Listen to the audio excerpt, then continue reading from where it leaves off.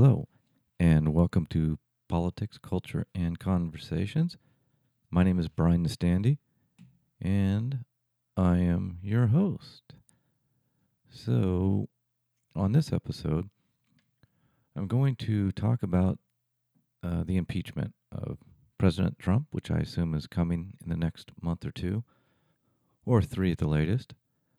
But as I dissect that just a little bit, I'm going to go further into what I think is going on as well. So, hopefully, you'll bear with me and listen through this. So, regarding the impeachment, as I've listened to a fair amount and read a fair amount of what's going on, and first of all, it's still unfolding. There's just going to be subpoenas, testimony, and a lot of information that is there that we just don't know yet. We have not heard. But from my observation of, and I listen to both sides. I listen to both sides, read both angles, and does not look good for Trump, I must say. That I don't think there's going to be concrete, illegal, high crimes and misdemeanors, as the Constitution calls for in the impeachment.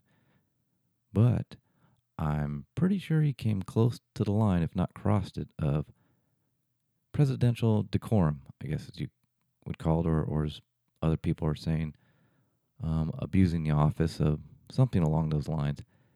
Look, he is a different president, a different personality. We all know that. That's obvious.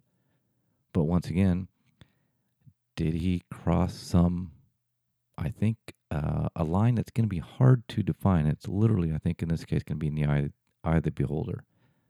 One side's going to clearly see it, and the other side's going to clearly say, he did not commit a crime. Show me the exact crime. So it's just going to get worse, is, I guess, the bottom line. But I'm not necessarily looking at, although I am and will be, the specifics of the impeachment case and what each side is saying. But I think it's important to look underneath that. That's really the activity I'm concerned about. The culture, the media, society, and what is, the undercurrent here of the storm. And that is where I think the real action or the real consequences going forward are being debated or being are just happening in that undercurrent. And once again, that's the problem I see. The impeachment, Trump, that's going to come and go, but we're building this once again. The kind of the building blocks of society are just getting more and more rabidly opposed to each other.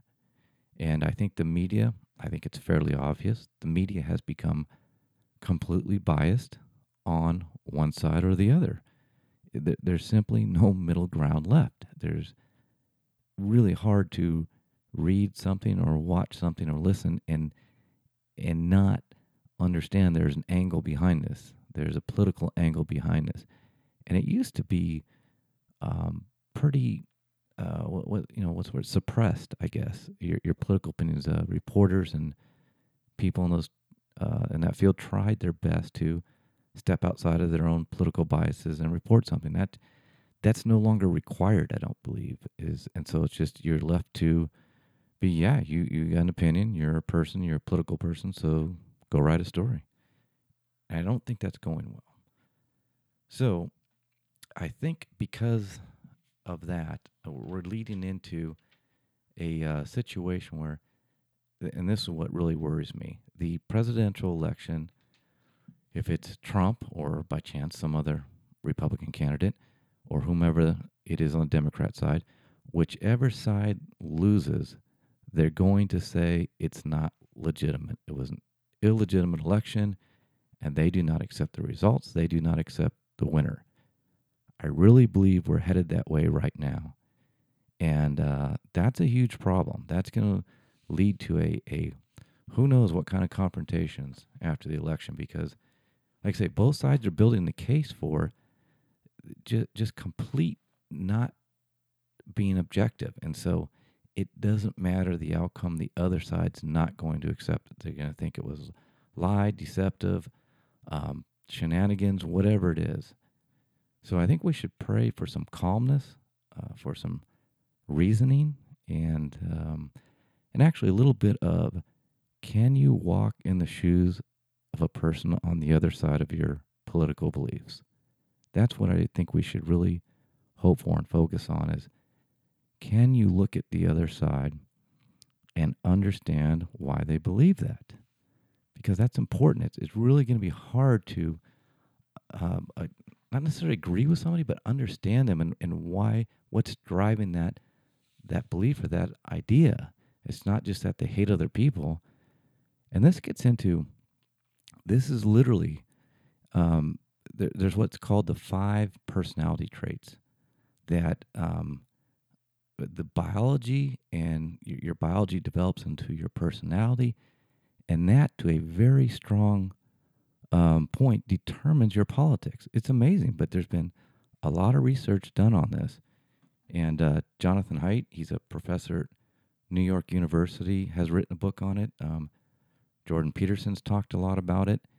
And other folks, there's just been a lot of work done that it seems to be the case. So my point is, the other side's not going away. So if you think you're going to win the argument, it's not going to happen. We have to learn to live with the other side. And that's what, our country was founded on, that idea, just that no one should be able to dominate, because you're every time a baby's born, that's another one side or the other. It's just, that's how it is. And we have to learn to deal with that. So actually, getting into the personality traits, just to delve into this a bit, it's really, I encourage all of you to look into this. I just Googled the 5 personality traits called the Big 5. And here they are. Openness to experience, and that's explained as being curious or cautious. Conscientiousness, that means either efficient, organized versus careless. Basically, look at somebody's desk. How are they organized? Extroversion versus introversion. Agreeableness, compassionate or detached. Then there's neuroticism. Are you sensitive? Are you constantly nervous about things? Or are you just kind of confident that it's not a problem?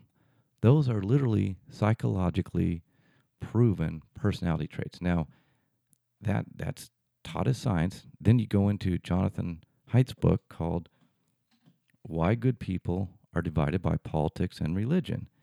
And actually, the book's called The Righteous Mind. Please read it or look into it. He takes those 5 personality traits and distills them into political traits. He does a brilliant job. And he comes from center left. He talks about, in the book, he talks about how he was a volunteer speechwriter for John Kerry's presidential campaign. And then when he lost, he goes to a Democratic Central Committee they invite him to speak on why they think the Democrats lost.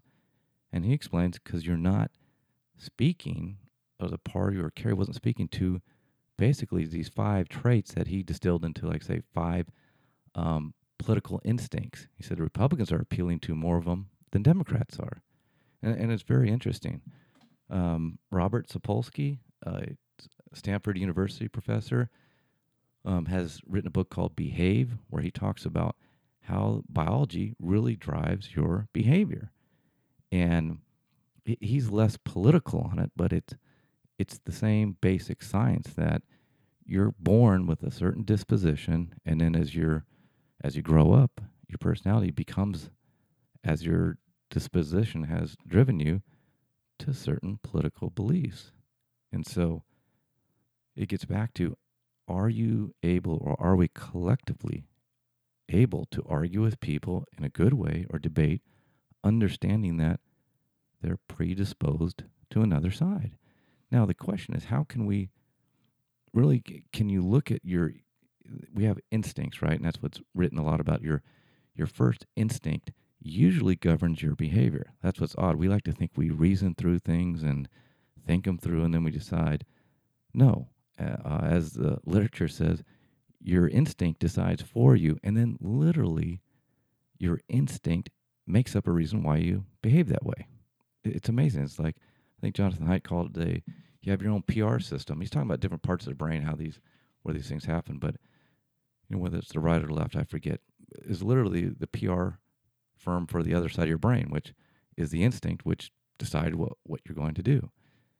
So from that, are we able though to understand? Can we, when our instinct is not mapping onto a particular issue, and that's where it does take some thought and hopefully some open-mindedness to understand, oh, maybe things aren't that way. Because rarely are politics or public policy, rarely is it black and white. Like it works this way and it doesn't work that way.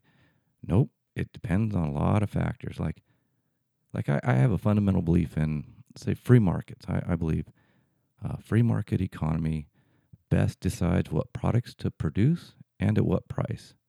And I'm saying that in contrast to a communist-styled central planning, central government that says, here's how many tables and chairs we're going to build, and here's the prices, more or less. And I just think the market is the best decider for those decisions. However, capitalism, which is the free market, operates in such a way that if you allow capitalism and the markets to operate without restraint, meaning regulations or whatever type of hinges you want to put on it, it will create huge inequality. That's just what happens. The winner takes all, and that inequality gap just keeps getting bigger and bigger. So government, I believe, has to have a role and say, wait a minute, we have to define how we're playing the game here.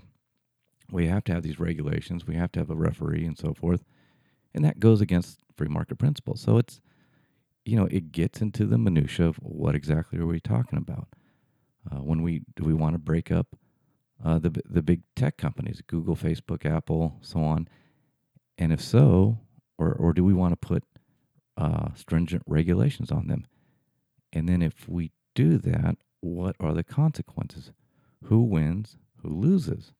And that's a very, very legitimate and important debate to have. Is that's once again, that's where reason and studying and data come into play. Can we look at this data with the least amount of bias going in? And we have to realize that's hard to do because we're predisposed to believe one way or the other.